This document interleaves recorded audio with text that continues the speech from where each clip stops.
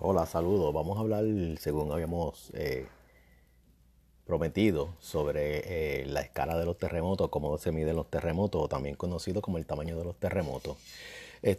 Hay varias formas de expresarlas. Una de ellas es la medida cualitativa no instrumentadas o la cuantitativa o instrumentales. La más famosa es la escala Mercalli modificada. Esta es la escala principal de medir la magnitud. Eh, Así que la magnitud es una medida de perceptibilidad no instrumental de daño a las estructuras, efectos superficiales del suelo y reacciones humanas al temblor. O sea, es cómo vemos que ocurren los daños, cómo reaccionamos nosotros y cómo se comporta la superficie. Describe lo que se ha utilizado tradicionalmente para establecer el tamaño del terremoto, especialmente eventos preinstrumentales. Se obtiene entrevistando personas lo que observaron o estuvieron en el evento y su impresión del mismo.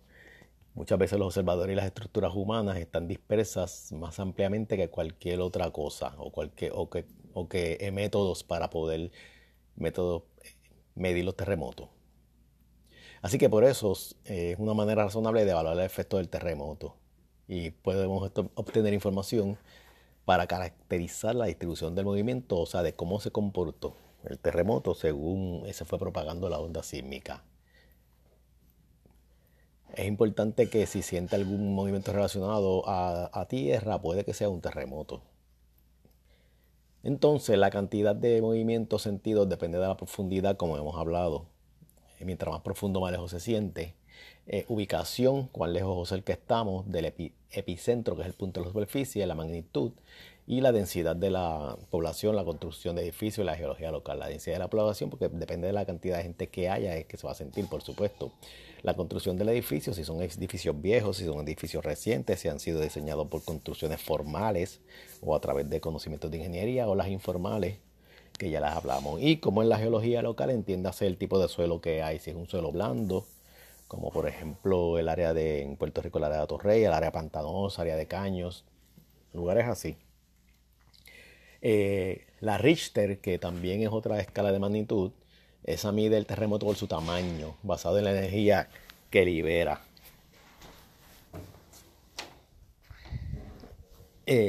Esa energía, pues se mide un poco diferente. Eso es a través de una escala empírica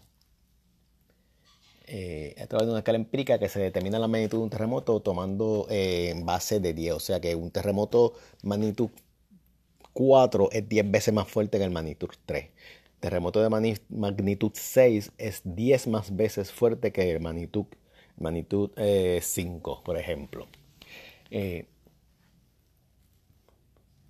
La Richter interpreta la intensidad basada en las estructuras o en las instalaciones humanas que se dañen, como las estructuras y la energía que genera el movimiento.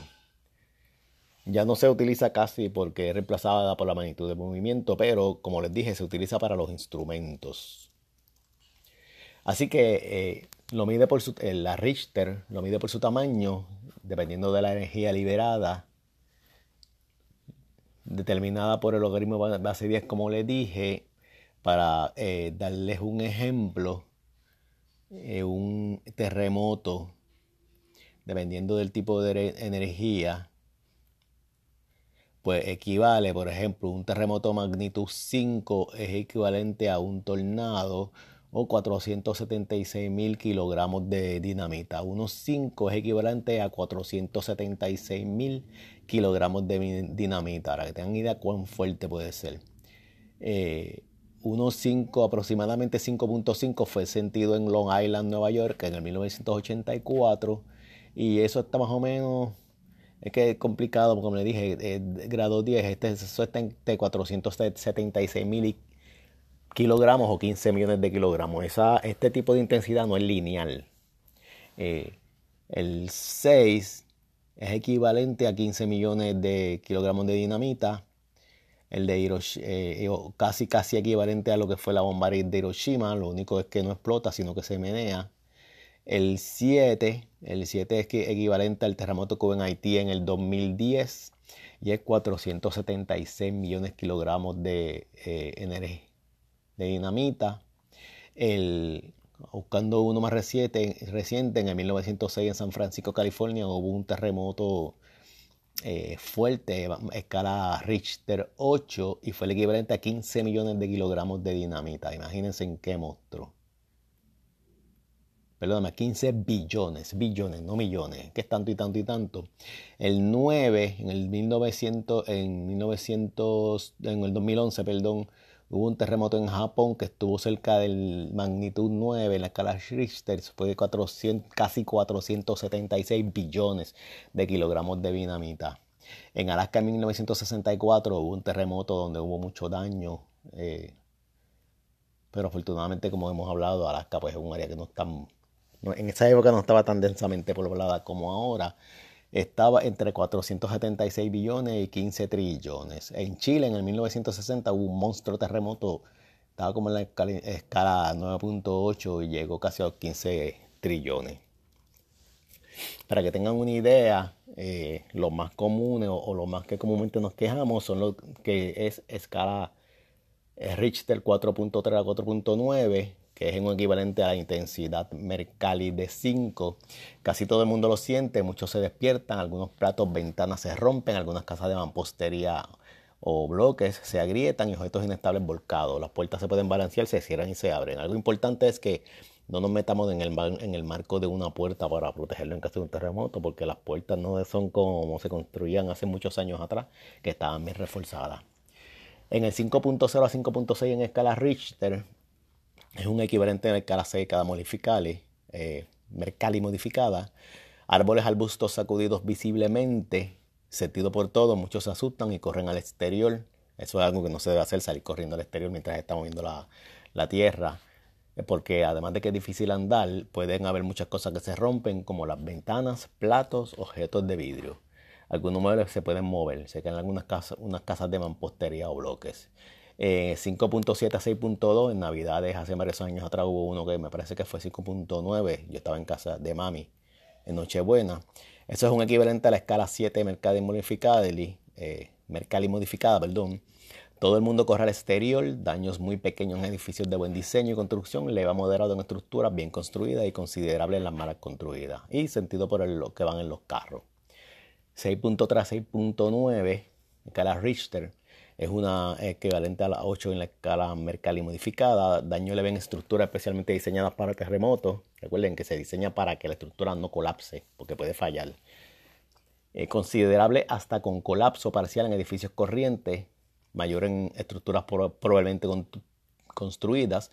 Los paneles en las paredes se salen de los marcos, entiéndase paneles de madera, se caen monumentos, columnas y paredes, se viran muebles pesados, pequeño corrimiento de arena y fango, cambios en el caudal de fuentes y pozos, y es difícil de conducir. 7.0 a 7.6 en la escala Richter es equivalente a 9 en la escala Mercalli modificada.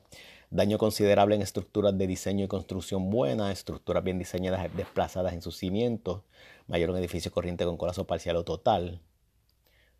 Amplias grietas en el suelo, eyección de arena y barro en áreas de aluvial. Eyección quiere decir que ocurre la licuación, que es donde las partículas de arena se acomodan. Y tuberías sanitarias se pueden romper. 7.7 a 8.2 o escala Richter, equivalente a escala Mercalli modificada número 10. Algunas estructuras bien construidas en madera y puentes se destruyen. Yo no quiero, espero que nunca veamos eso. La mayoría de las construcciones y estructuras de armas son destruidas con sus cimientos, grietas grandes en el suelo, deslizamiento de tierra, agua rebasa las orillas de canales de río, lagos, etcétera, arenas y barro desplazados lentamente. Aquí lo importante es que tengamos mucho cuidado y que nos preparemos, porque tenemos que educarnos para saber lo que va a pasar en un terremoto. Y no tan solo educarnos y saber que la tierra va a temblar y cómo, sino cómo vamos a reaccionar. Tenemos que preparar nuestra mente a cómo vamos a reaccionar. Por ejemplo, si aquí donde yo vivo ahora no es susceptible, el riesgo a terremoto es bien bajo. Eso quiere decir que puede ocurrir un terremoto, pero la probabilidad es bien baja. Pues yo duermo para el lado de la cama, que es seguro, así que me tiraría al lado digo que es seguro, porque al otro lado de la cama está el espejo, y aunque está anclado al gavetero, pero el espejo se va a mover y se puede romper, se puede, porque la probabilidad siempre está, no sabemos cómo algo va a reaccionar hasta el momento de la verdad, y el gavetero se puede caer. Pero en mi lado, lo que hay es lo que conocemos como el chest, que es también este gavetero de 5 gavetas que comúnmente utilizamos los hombres. Eso se va a caer, pero va a quedar un triángulo. Pero vamos de vuelta a lo de las magnitudes porque falta más todavía. La 8.3 a 9.0, Dios quiera que eso no pase por muchos siglos. Ahí colapsarían la mayoría de las estructuras de cemento y hormigón, puentes y otras vías de transporte seriamente afectados. O sea, ahí los daños van a ser serios y severos. Y en la escala Richter magnitud 9 o más, perdón, la 8.3 a 9.0 es equivalente a la 11. 9.0 más la escala Richter, que es la siguiente, magnitud 11. Pérdida total en la infraestructura, grandes masas de roca desplazadas, objetos pesados lanzados al aire y verticalmente con facilidad. Y ya hablamos que en el 1960 en Chile hubo un terremoto así, y en Alaska en el 1964 hubo un terremoto más de 9. Y en Japón en el 2011 estuvo cercano a ese. Así que yo espero que no veamos eso. Nosotros los ingenieros diseñamos para saber cuál es la aceleración máxima del terreno esperada de acuerdo a las magnitudes. Hay una serie de fórmulas empíricas que se utilizan y lo que hacemos es que calculamos ese movimiento y diseñamos las estructuras para que no, para que no colapsen. Eso es bien, bien importante. Otro de los riesgos que acompañan al terremoto es el tsunami, pero para no cargar demasiado lo vamos a hablar en otro podcast. Ok, vamos a hablar de buenas tardes, vamos a hablar, o buenos días, dependiendo de dónde se encuentran, o buenas noches. Vamos a hablar de los tsunamis. Primero que nada, en Puerto Rico existen, para comenzar, en Puerto Rico existe un programa de tsunamis que tiene la red sísmica.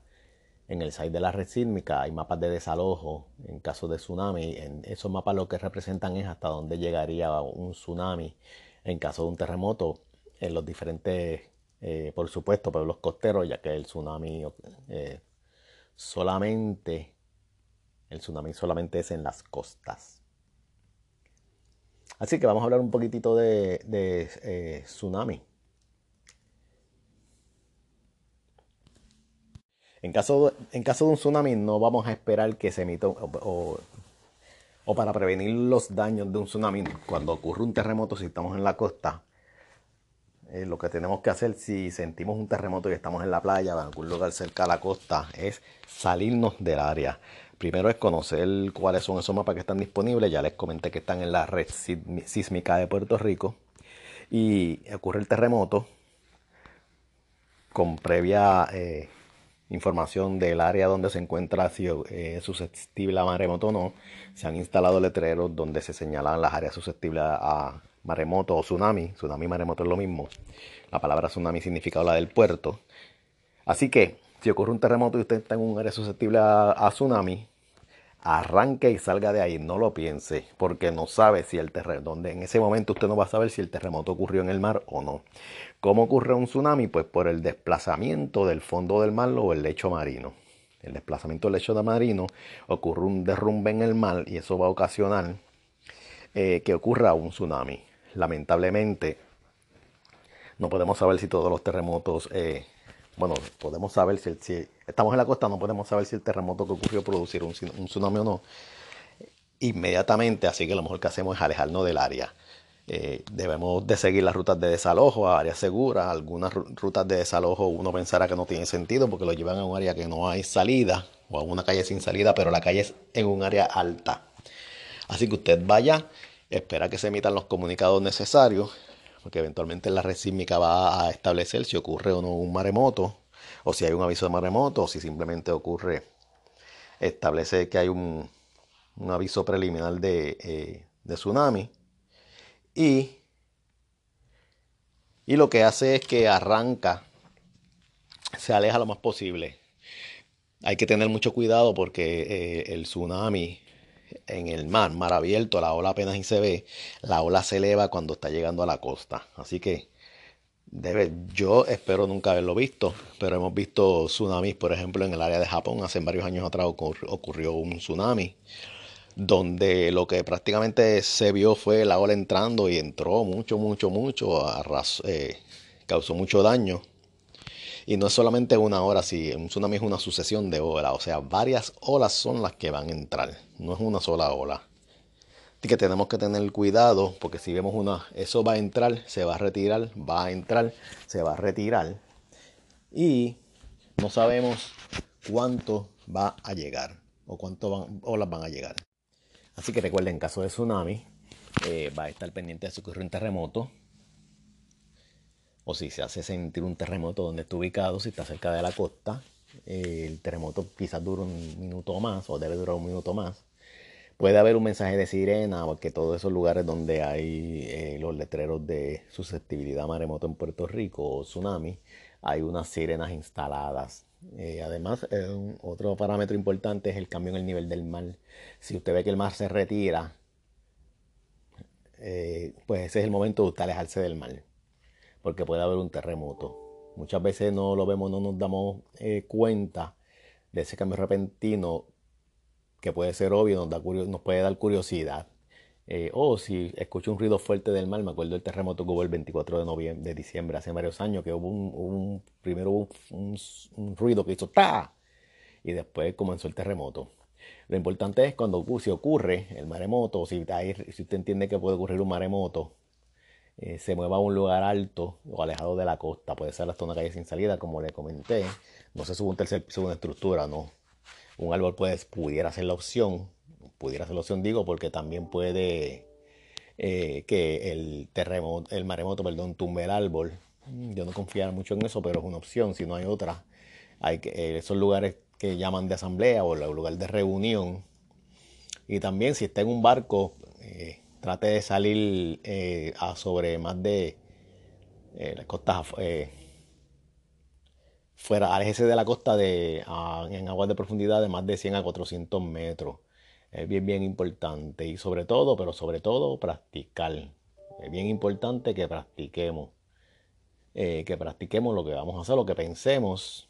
Porque tenemos que pensar lo que vamos a hacer. No podemos esperar a que ocurra el terremoto y luego un maremoto para saber lo que va a ocurrir. Mi pregunta es, si usted está en Piñones y ocurre un terremoto, ¿qué va a hacer? En Piñones Loíza. Si está en Combate Cabo Rojo, las opciones no son muchas para salir de allí porque mucha gente va a querer salir a la vez. Así que en carro, la mejor manera es, como les dije, arrancar corriendo de allá. Entonces, además de eso, es importante que usted esté pues consciente. Necesitamos desarrollar una conciencia no tan solo sísmica, sino también en cuanto a maremoto. Porque este es uno de los riesgos olvidados que puede ocurrir por un terremoto. Entonces,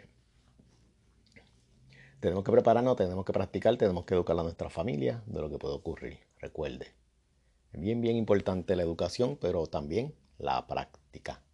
Hay que practicarlo, tenemos que practicarlo. ¿Ok? Tenemos que practicarlo. Recuerde que en Puerto Rico eh, han pasado terremotos y como les dije, una serie de olas. Pero en el 1867 en el área sureste de Puerto Rico ocurrió un maremoto y en el 1900 sureste, entiéndase Naguabo, Patilla, esa área por ahí. Y en el oeste, en el 1918, ocurrió otro terremoto así. Así me refiero a que ocasionó un maremoto. Así que es bien, bien importante que nos preparemos para esto. Bien importante. Y desarrollemos conciencia sísmica, como le llaman.